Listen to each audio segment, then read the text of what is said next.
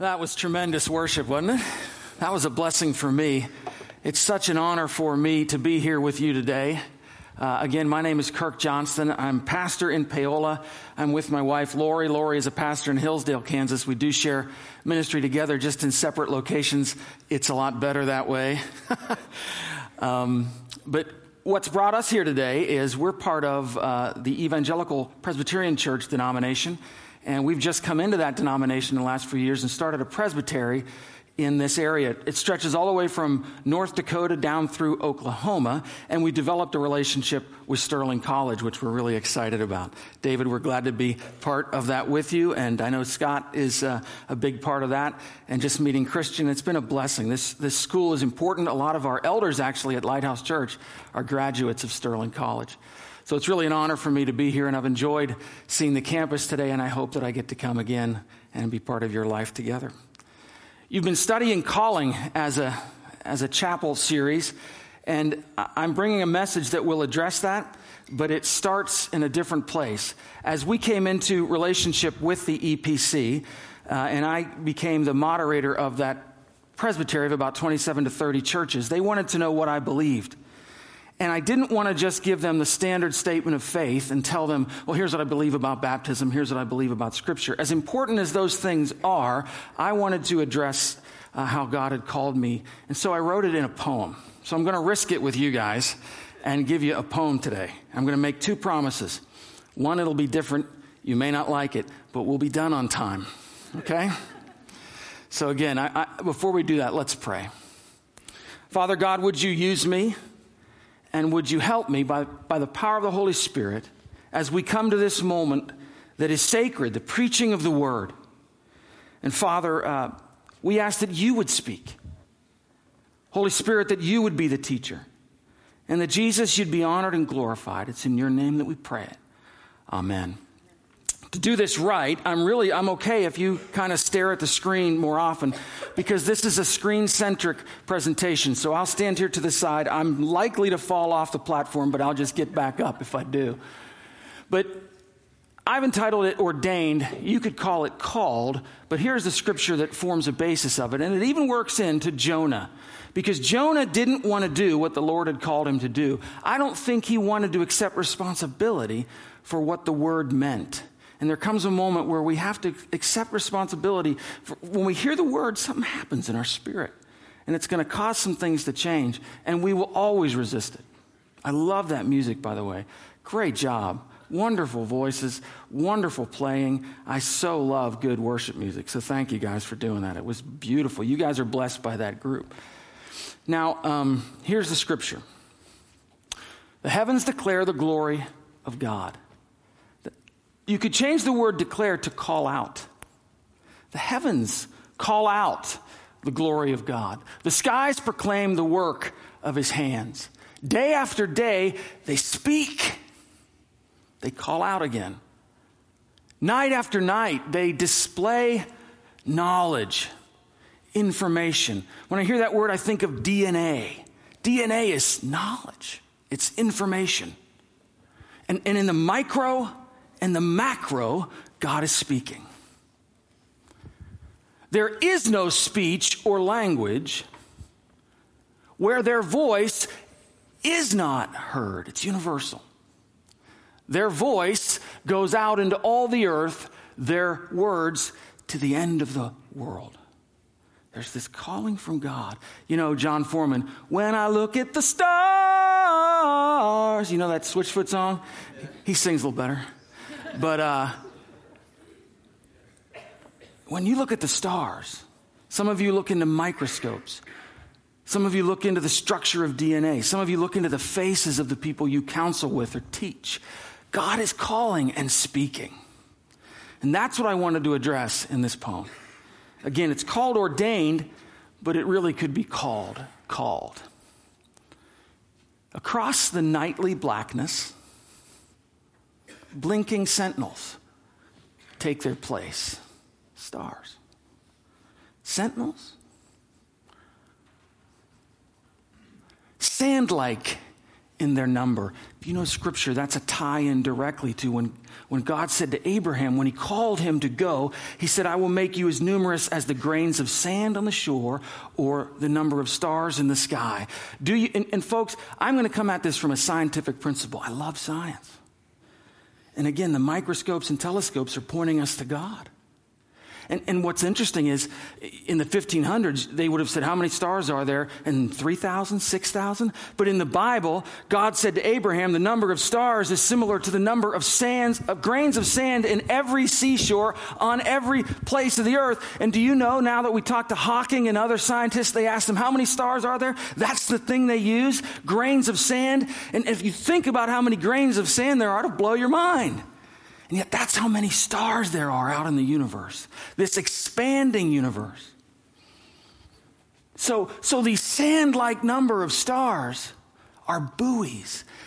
They're out there marking time and space across the nightly blackness. Blinking sentinels take their place, sand-like in their number, buoys marking time and space. Woven? Right? Created, or have they always just been waiting? You see, people ask, why is the universe so large? For some people, they look at the vastness of the universe and they lose sense of, they actually feel insignificant. I remember watching a Walter Cronkite film in the 70s. That's how old I am. And it was called Ape Man. And they used a clock. And they said, if all of time is a 24-hour clock, man appears at 11:59:58 on that clock. Therefore, we're insignificant. I had the exact opposite reaction. If man shows up on a 24-hour day at 11, when we had special guests come into our house, do you know how long my mom cleaned? For my uncle, who was a loser, about 20 minutes. But for my other uncle, who was her favorite relative, she cleaned for 2 weeks. I'm saying to you, the earth has been uniquely prepared for this moment. And it took 15 billion years to set up this moment. And even the stars, if we didn't have the universe as vast as it was, you know what they're just figuring out now? We call this the Goldilocks principle. If the universe had less stars in it and they're sand-like in their number, it would have collapsed upon itself. I'm sorry, I got it backwards. If it had less stars, it would just blow out into infinity. If it had more, it would collapse upon itself. Instead, it's this perfect blend.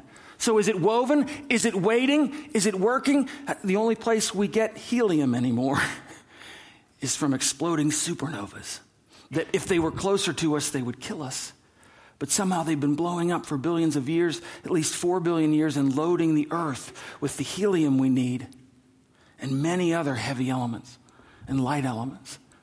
So woven, waiting, working, it's beyond anything that's me. How then will I answer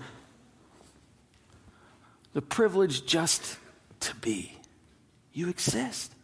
In all of that universe, you're sitting here at Sterling College right now, listening to an old man with patches on his elbows. Wow, that's a privilege. The numbers don't add up. When we put the math to it, and if you've been part of the search for extraterrestrial intelligence, the SETI project, they're looking for Earth-like possibilities in these sand-like stars and planets that surround them. The question is, could there be another Earth? And so in the math, though, they're saying, well, it would have to be near a star of a certain size, and it would have to be in an area where there are other planets around it to catch the asteroids. It would have to be in a relatively quiet neighborhood of the universe. It would have to be where there's not something blowing up and over-radiating it. There's 159 factors that are what we call the Goldilocks principle. It's got to be just right. And the fact is, the math doesn't add up. Even with trillions of stars, there shouldn't be any inhabitable planets. The fact that we're sitting on an earth, alive, breathing air, can drink water and have ice in it, the fact that we're in that is a miracle. The earth shouldn't be. So as we look for other places that could have life, they're going to have that same miracle. But the math doesn't add up. There's too many variables to make life possible. And yet, take a deep breath. Here you are. You are. This is some of the math. Thrilling, isn't it? There's the habitable zone that you live in.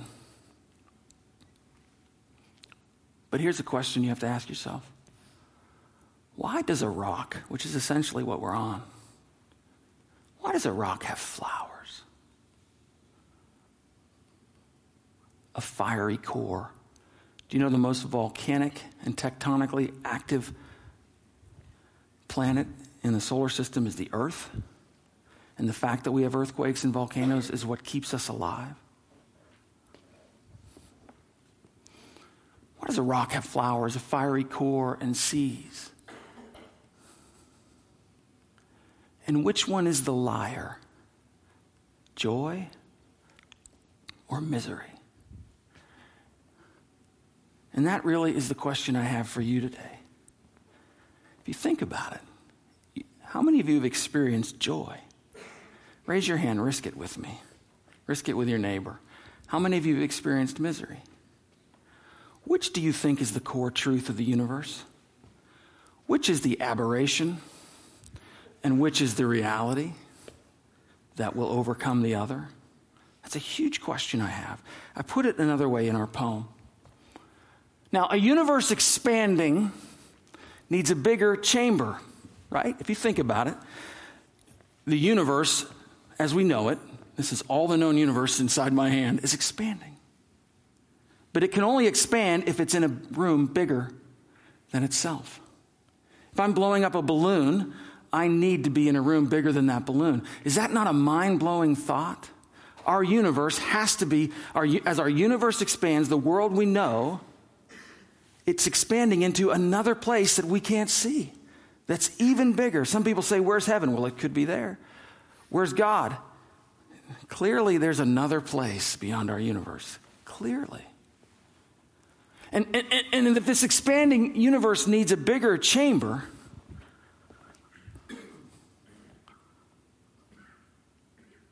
so is it life within the darkness or darkness wrapped by light? We're looking at the background cosmic radiation that they've been able to picture by taking radiation pictures of the universe. The universe would look something like this. Do you know one of the great miracles is that you live in a quiet neighborhood of the universe? You know, there was this argument over the centralness of if we rotated around the sun, then somehow we're not important. But in actuality, you live in a part of the universe where you can look out. Most places in the universe you can't see past your own atmosphere if it was there, or the brightness of the sun. What's unique is the perspective God has put us in his creation, because we can actually see out. We're not clouded by radiation, destroyed by supernovas or other things. We actually are given perspective. That's another thought that blows my mind. But here's the question. This universe, is it darkness wrapped by light? Is there light outside the universe, or is it light enshrouded by darkness? And you got to answer that question. Am I headed for the light, or are we headed for the dark? And here's an interesting fact. I've never been able to find my bed at night without the help of others and a gracious, guiding light. Think about that. See, we suddenly have gone from the universe and all of this math down to the fact that we need each other. We need lighthouses. We need hands. There is this force in the universe that wants to get you home.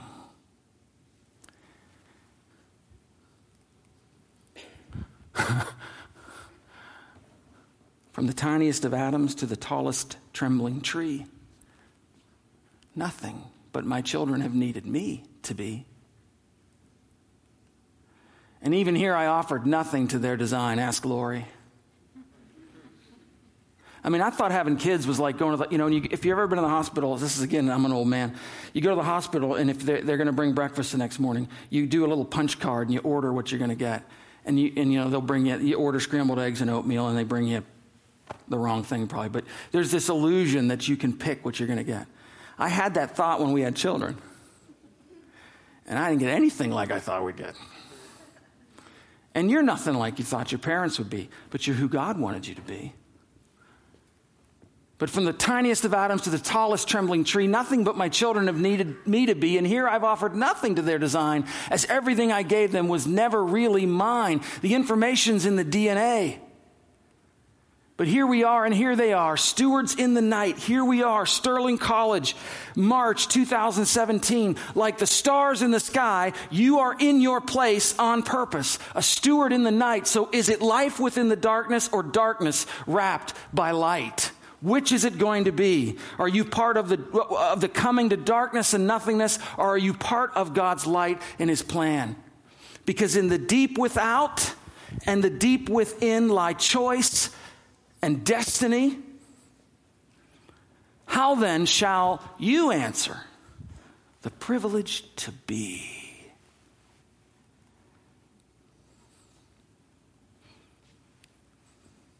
Does that get the question? I hope that's helpful. You have a cosmic appointment. And it's now. It's not in 4 years. I pray you'll have it in 4 years too. But it's right now. Here's my answer. If he, I'm using that in the universal sense. I believe God's beyond gender. If God wasn't there, I wouldn't be here. And by here, we're going to play with these words. If God didn't exist, I wouldn't have existence. Because I didn't make myself. If God wasn't on the cross, then I wouldn't be here before you speaking about being redeemed. Because I can't save myself. I love that second song. I was over here with Lori while you guys were singing. Write that one down. That's a good one. Write that one down. That's a good one. Oh, we got to sing that one. That's a good one. Thank you for singing those songs. If he wasn't in the bread, then I wouldn't be here as a man fed by the grace and the light of God, because I can't sustain myself. You see, my statement of faith is that without the active work of God in my life, I wouldn't have existence. I wouldn't have meaning. I wouldn't even have food to eat. And if God wasn't there, internal and personal to you and to me, then I wouldn't be here with you today. Because I can't serve myself, and neither can you. So here's the end. Oh, you're going to like me. We're going to be done real quick. If you were to ask me what I believed, I would say this. And I say this not because I think you care what I believe. I'm saying this as a teacher who professes so that you deal with what you believe.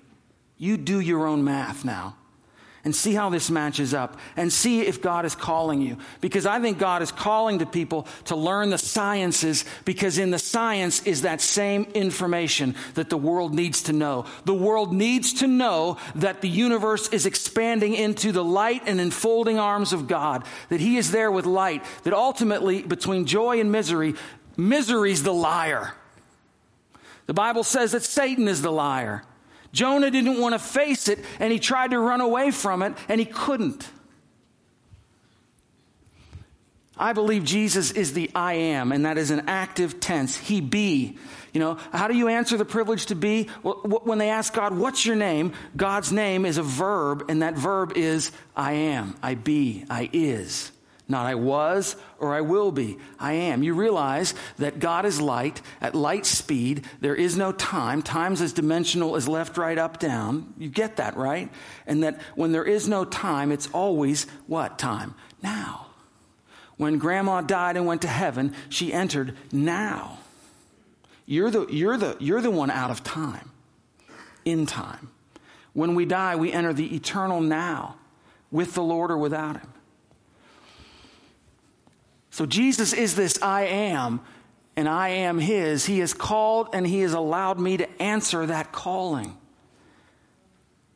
He is the light that envelops, pierces, and displays. He's the door. He's the knock. You know, Jesus calls himself the door, but he's also that person knocking on your heart right now because he loves you.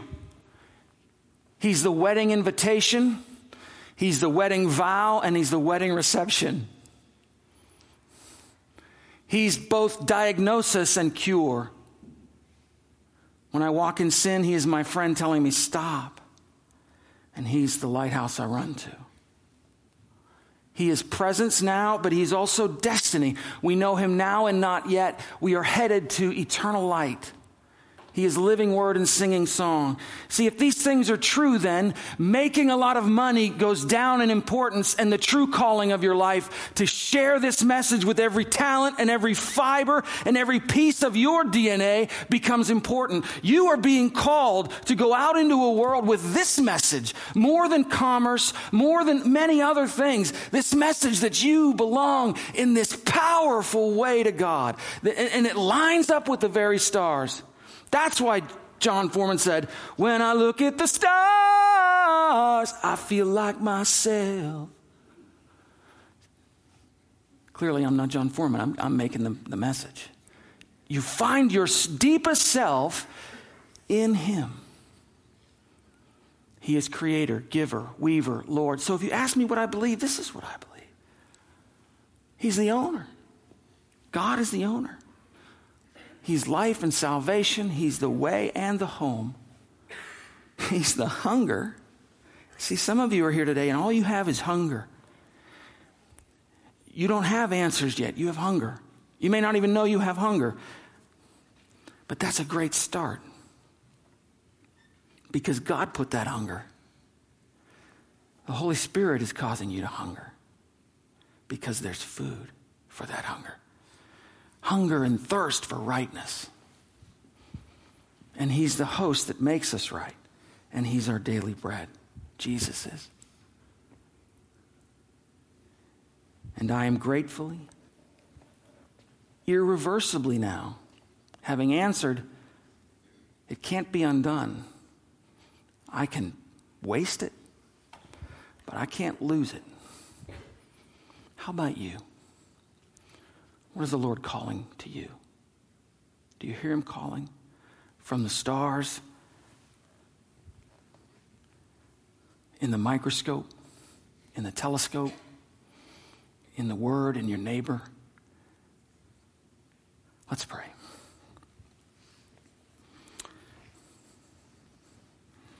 Father, I pray that you could use what's been shared today. I pray that it's given you glory.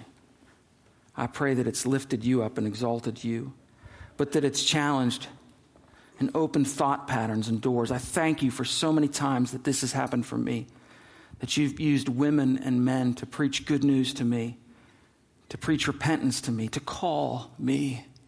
And I thank you for this university, that it exists, and that Christian, in the way you've led him, has been led to talk about calling.